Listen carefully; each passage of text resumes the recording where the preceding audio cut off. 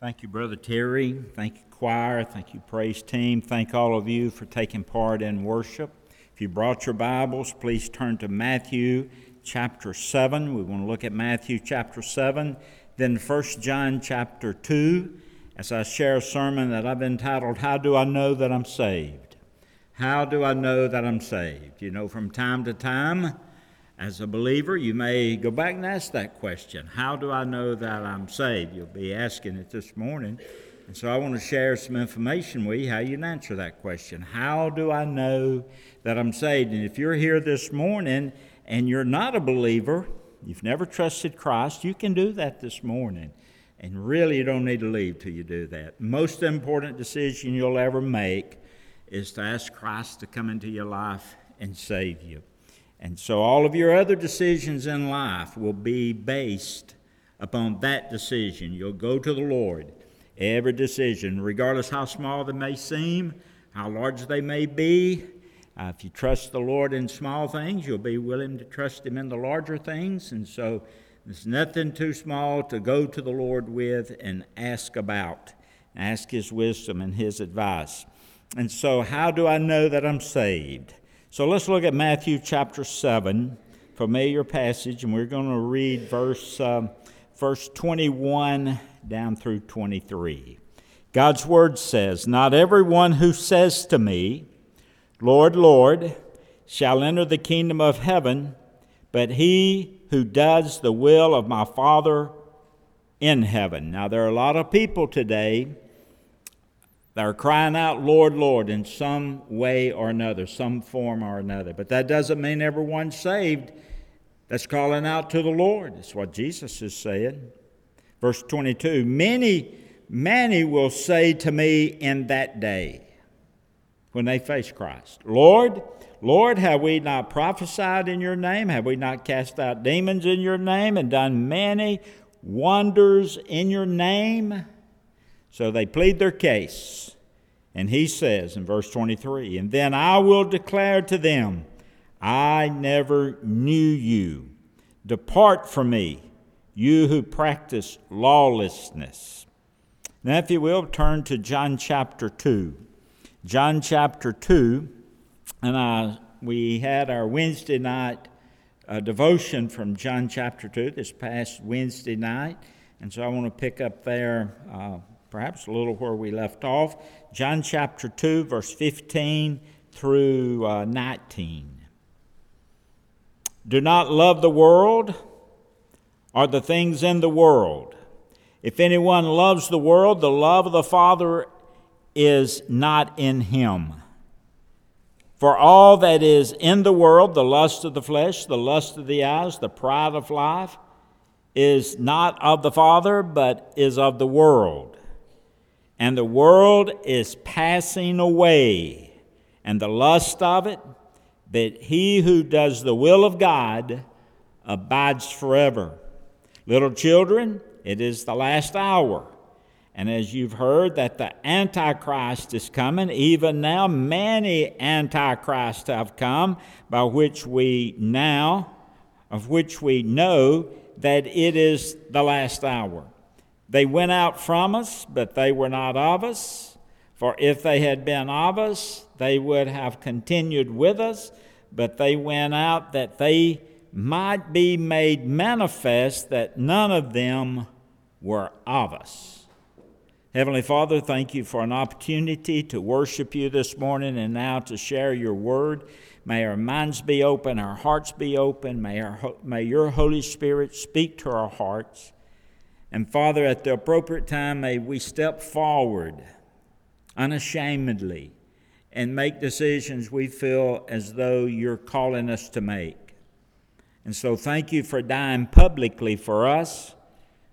Help us, we pray, to stand publicly for you. Thank you for what you're going to do in our time together. Be with those who are viewing and who are here today. Keep our hearts, we pray, focused upon you. Give me the words to say, the right spirit to say them in. May you be honored and glorified, and we make this prayer in Jesus' name. Amen. It's always a very disturbing time for me as I look over our church roll at the end of the year, and I see a number of people who were once very active in Sunday school and worship, discipleship and serving and ministry, and who are now out of church altogether.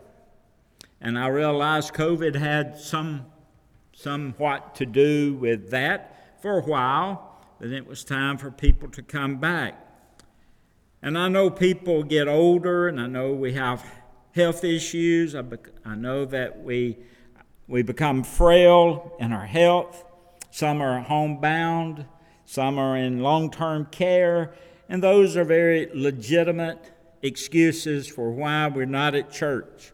However, there are so many who have dropped out completely without any concern whatsoever of maintaining a connection with the church. They have no thought, no concern about their spiritual impact, of their apostasy and the effect that that's having on their children, on their small children, and on their teenagers. And it does have an effect on the entire family. And they're in the world. They love the world. And God's Word testifies that the love for the Father is not in them. 1 John 2:15 through 16. They have chosen the world over the Father. Now, we dealt with this in depth this past Wednesday night, and we dealt with the lust of the flesh, and we dealt with those whole verses that I read, the entire verses that I read. But they've chosen the world over the Father. And so the result is there are many today who have refused, or who have, I should say, first of all, they have placed faith in Christ. They have professed faith in Christ. Adults, even moms and dads, for whatever reason, are apostatizing. And they're teaching their children to do the same. And so the point is, the world has become their God. They love it, they worship it, and they have abandoned God for it. And so how do you know that you're a Christian? How do you know that you're truly saved? You love the Father more than you do the world. How do you know that you are a Christian? How do you know that your profession is true? Now, if you're taking notes, Roman numeral 1, I'll say, first reason you know you're a believer, you love the Father and not the world. Do you love the Father more than you do the world? If you love the world more than you do the Father, the Bible says that you're not a believer. 1 John 2, verse 19. How do I know that I'm a believer? Number 2, you haven't abandoned the fellowship. You haven't abandoned Christianity. Look, if you will, at chapter 2, verse 19.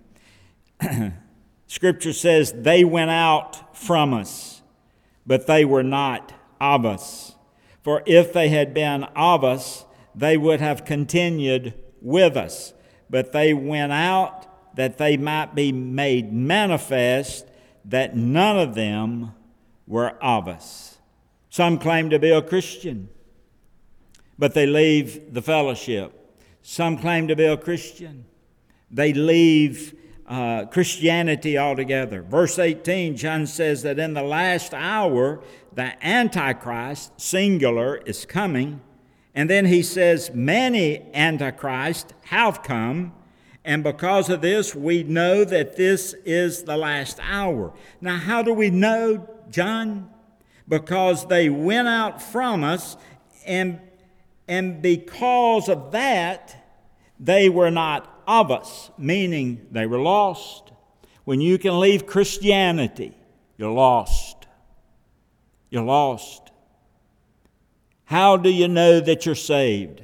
Number 1, you love the Father and not the world. How do you know you're saved? You haven't apostatized. You have not abandoned Christianity. Now, I know people go and move from church to church perhaps, and not that many times really in a lifetime. If you're moving from church to church, from church to church, from church to church several times in a lifetime, you need to just stop and evaluate your spiritual condition. But there are times that you move and change a church, change a location, your church location. You may move out of the area. You may be at a church that's preaching, you may be a false doctrine.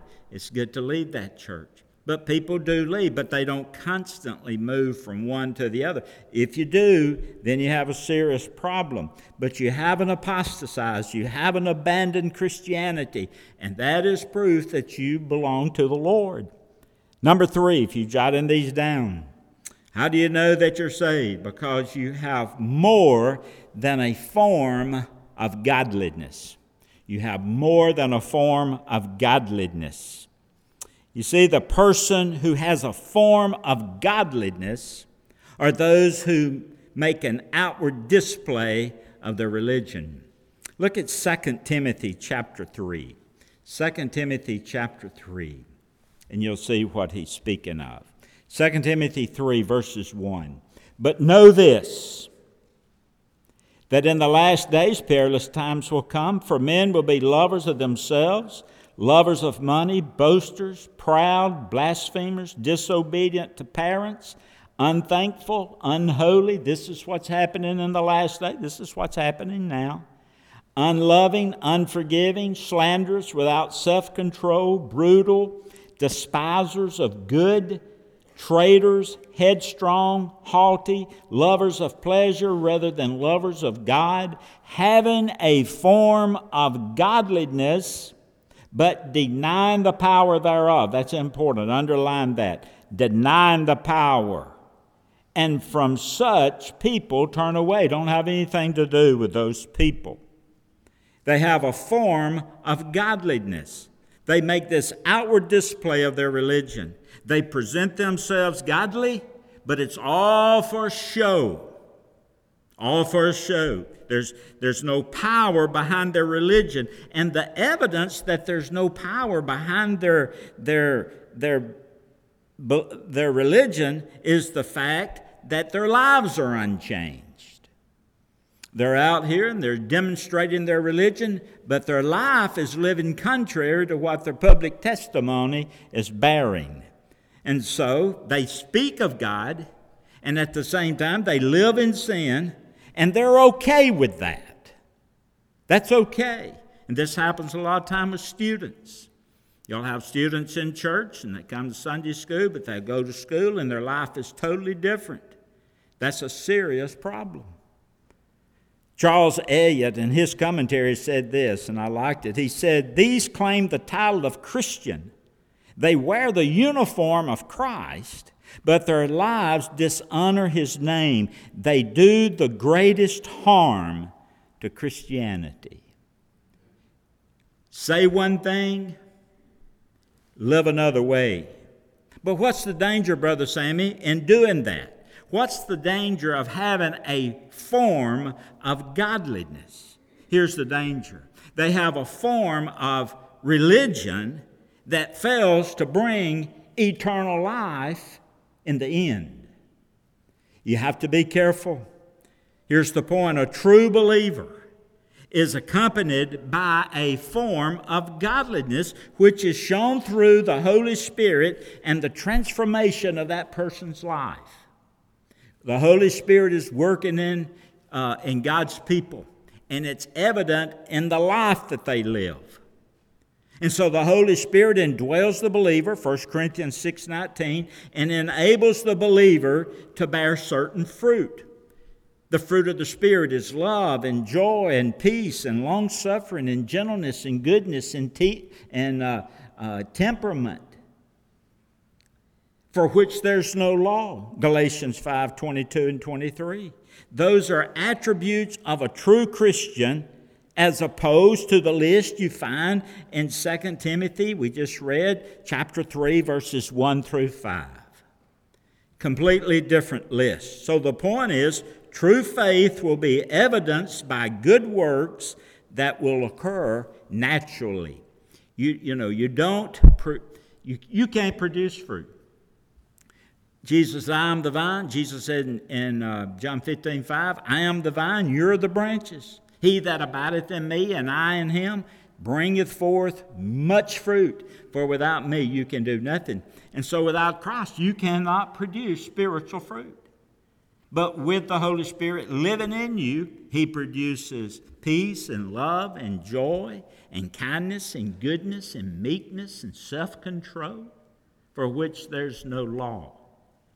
And so true faith will be evidenced by good works that will occur naturally. You don't try to produce peace. You don't try to produce joy. That just comes naturally if you have the Holy Spirit in your life and working in your life. And so if a person says he's a Christian and there's no evidence in his life by bearing the fruit of the Spirit, then he only has a form of godliness and not the power thereof. So a true believer has more than just a form of godliness. They have the power that goes with that to produce the fruit, and that's the Holy Spirit. And so how do I know that I'm saved? You have more than just a form of religion. You have the power of the Holy Spirit that produces godly fruit in your life. And if that's not being produced in your life, you have a spiritual problem. Number 4, jot this down. How do I know that I'm saved? You're a Christian by conviction and not by culture. You're a Christian by conviction and not by culture. I believe that there's a religion that's practiced by most Americans more than any other belief, and that's cultural Christianity. Now, you've heard that from time to time recently, no doubt, within the past year or two. Cultural Christianity. I think those 200 plus on our inactive list at this church, I believe the majority of those exhibit a witness of cultural Christianity. If you want to read a good book on cultural Christianity, pick up the book, The Unsaved Christian. And that's by Dean Inserra. The Unsaved Christian by Dean Inserra. And he says that this is primarily found, it's found everywhere in the United States, but the participants of cultural Christianity can be found in Catholicism and also in Catholic churches and Protestant churches. In the South, in the Midwest, on high school football fields, patriotic celebrations, can be found even around the dinner table. Cultural Christianity. Here's what it is. They believe in God. They honor prayer. They honor nativity scenes. The cultural Christian admires Jesus but don't really think that he's needed except to take the wheel in case of an emergency or a crisis. And then Inserra says that the Jesus of cultural Christianity is a type of historical imagination. He's an imaginary friend with some type of magic power and good luck. They know Amazing Grace, the song Amazing Grace, but they can't explain grace. Words like hope and faith and belief hang on their living room wall. Maybe some scripture over the kitchen table. But the actual words of God only come around when they go to a funeral and Psalm 23 is read at the funeral. There's a familiarity with church and Christian lingo, but familiarity with the gospel is hard to find in a cultural Christian. Now let me say this, regardless how much You love your culture, and I was thinking about this, being a Southerner, being from the South. Regardless how much you love being in the Bible Belt and how comfortable you are with Christian lingo, the message remains the same. There's no saving faith exists apart from a commitment to Jesus Christ and a belief in the gospel of Jesus Christ. 1 Corinthians 15, 1 through 4. Let's look at that gospel just for a moment. 1 Corinthians 15, 1 through 4. Moreover, brethren, I declare to you the gospel. Now, you want to know what the gospel is? Which I preached to you, which also you received, in which you stand, but which also you are saved, if you hold fast the word which I preached to you, unless you believed in vain. For I delivered to you first of all that which I received, that, here's the gospel, that Christ died for our sins according to the Scripture. He was buried. He arose again the third day according to the Scripture. And he was seen, he was seen by Cephas, and then by the 12. There's the gospel. Christ came, Christ died, Christ was buried, Christ arose. If you believe the gospel of Jesus Christ, put your faith and trust in Him, nothing else. You add anything else to that, you've polluted the gospel. You say, well, you got to go to church. You've polluted the gospel. You got to be baptized. You've polluted the gospel. You got to take the Lord's Supper. You've polluted the gospel. You see, with cultural Christianity, there's this mindset that places one's security in heritage, in values, and in rites of passage. Remember me sharing with you when we were on vacation that I talked with a new friend by the name of Carlos? And I asked Carlos, says, Carlos, have you ever asked Christ to come into your life and save you? And this is what he said. He said, I'm Catholic. I'm Catholic. Now, I've gone into the jail several times. And Doug, you can testify this too. You can, hey, have you ever accepted Christ? And he says, well, they'll say, I'm Baptist. I found out that there are more Baptists in jail than anybody else in jail. But that's culture, see. That's dependent on a heritage. That's Mama was Baptist, Dad was Baptist, and I'm Baptist. Mama was Catholic, Papa was Catholic, and I'm Catholic. And so their security of a cultural Christian is dependent on their heritage, upon their values, upon their rites of passage. I've been baptized, I've been christened, I take communion, or perhaps I've been confirmed, if you're speaking of Catholicism. Those are rites of passages. And when you ask a person that's a cultural Christian, they'll name those rites of passages. But they can't tell you that they've trusted Jesus Christ to be the Lord and Savior of their life. They'll say, I've been baptized. I've talked to telemarketers, and I said, have you ever trusted Christ to be your Savior? And they said, I was baptized when I was an infant. That's cultural Christianity. That's dependent on a rite of passage for your security and your salvation. If you've never trusted Jesus Christ as Lord and Savior, whether you're Baptist, whether you're Catholic, whether you're Methodist, Church of Christ, whatever it might be, you're lost without Jesus Christ.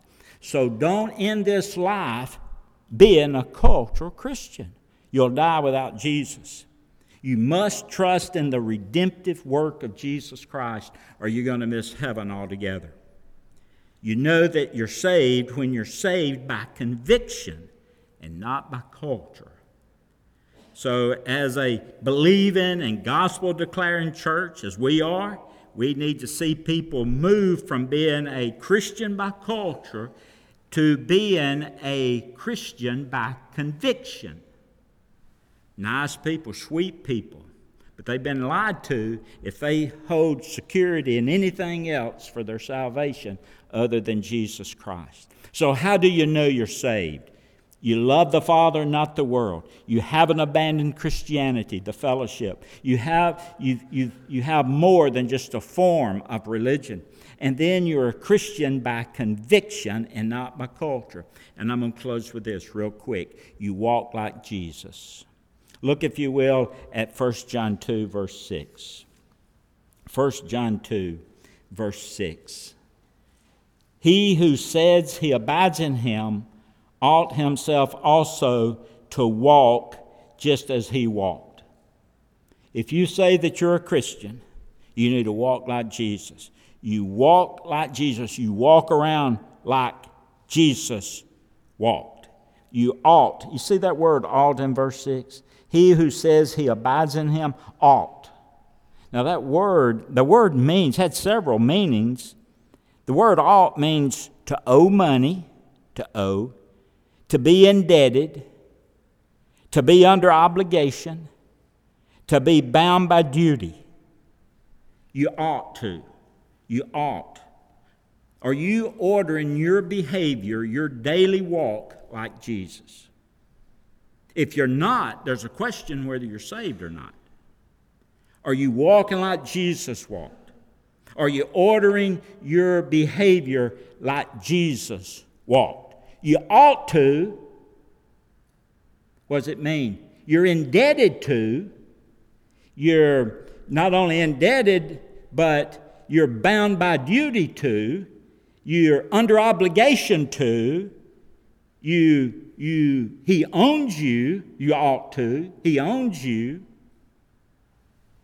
So one way that you know that you're lost is that your walk, your behavior, your walk is not like Jesus. So how are you walking? Is your walk like his walk? Well, then you're either lost or you're backslidden. Are you saved? Religious but lost. Religious but not saved. I found this interesting. It's a fact that those who claim no religious affiliation, and they're referred to as the nones, N-O-N-E-S, the nones. It's actually a group that's surveyed. The fact that those who claim no religious affiliation, the nones, are on the rise. Between 2007 and 2014, this group, the nones, they rose from 16.1% to 22.8% of the American population. Have no religious affiliation. And according to a study of U.S. adults, 80% of those polled believed in God, but only 56% of those believed in God as described in the Bible, considering the fact that 70% of the population of America still identify as Christians. So with the evidence of a decline in the nominal Christianity, the author said, I believe it is a must that we minister to those that are on the fence, those that are on the edge. Folks, listen, you don't want to be on the edge. Jesus said, if you're for me, you can't be against me. If you're against me, you can't be for me. You can't be on the edge. We need to move them from the edge into the fold. Because if they die on the edge, just may be that they're a cultural Christian. It's serious, very serious. And so this morning, as we think about our relationship with the Lord, how do you know that you're a Christian? Are you a believer? Now, if you'll read John, the 2nd chapter, you'll see other ways that you can know. You can know if you obey his commandments. You'll know if you love him. We talked about that. But there are other ways you can know that you're a Christian. But I just jotted about 5 and a couple not found in John. But anyway, how do you know that you're a Christian? You love the Father, you love the world. Have you abandoned your fellowship? Obviously not. You're here today. But we have several that are not here, and some are homebound, and they have the excuses and really, adequate excuses. They're not here. Their health forbids them to be here. But we have many today that are just out there in the world, and they have no concern whatsoever. They haven't moved their membership. They're just out there, not going anywhere. And it seems as though many have abandoned Christianity. That's frightening. Do you have a form of religion? Just the form? Or do you have the form of religion and the power that goes with it through the working of the Holy Spirit in your life? Are you a Christian by conviction, or are you a Christian as a cultural Christian? It's just your culture. You say the blessing at the table. You stand and sing, God bless America at the football field. We did this the other night. We had, the band played the national anthem. Still makes goosebumps go over you, but yet a lot of people leave, and it makes no difference in the way they live their life. To have an invocation and after the prayer, play some music with some curse words in it. That's cultural Christianity. Do you walk like Jesus? Do you walk like He walks? I pray that you do. Let's have a prayer. Heavenly Father, thank you for an opportunity that we've had this morning to be focused upon ways that we can examine ourselves to see if we be in the faith. I pray for every person here this morning. And I pray, Lord, if there's anyone here who has not truly accepted you as Lord and Savior of their life, I pray that they'll come today. I pray for other decisions that will be made this morning. I pray for rededication of lives, transfer of membership, if that's what your will is for people. But I pray that you'll draw the people. And Father, we pray for those who are cultural Christians. Perhaps we live next to them, perhaps we work with them. And so, Father, we pray that you might use us to share our testimony and what you mean to us and how we came to faith in you and how we trusted you to be our Lord and our Savior. And Father, it's not by some rite of passage, but Lord, it's a commitment to you to ask you to come into our life and save us and forgive us, and for us to trust and believe in the gospel of Jesus Christ. And that's the way that it will be until you come back. If a person wants to come to Christ, if they want to go to heaven when they die, they put their faith and trust in you and nothing else. That's where their security is. That's where it lies. And so help us, we pray, friends, work acquaintances, whoever it may be, people we meet on the street, people we talk to. I pray for Carlos, Father, my friend. I pray, and I sat there for 30 minutes and shared with him the importance of trusting you as Lord and Savior, not trusting anything else. And I pray that people will understand that who have heard this message this morning, wherever they may be viewing this. And so, Father, we pray that the message has come across that you are the only way that a person can go to heaven. Their trust, their faith in you. Your birth, your death, your resurrection, and your soon coming again. And Lord, I pray today that you'll speak to people. Thank you for what you're going to do during our invitation time. And we make this prayer in Jesus' name. Amen. Terry's going to lead us in a hymn of invitation.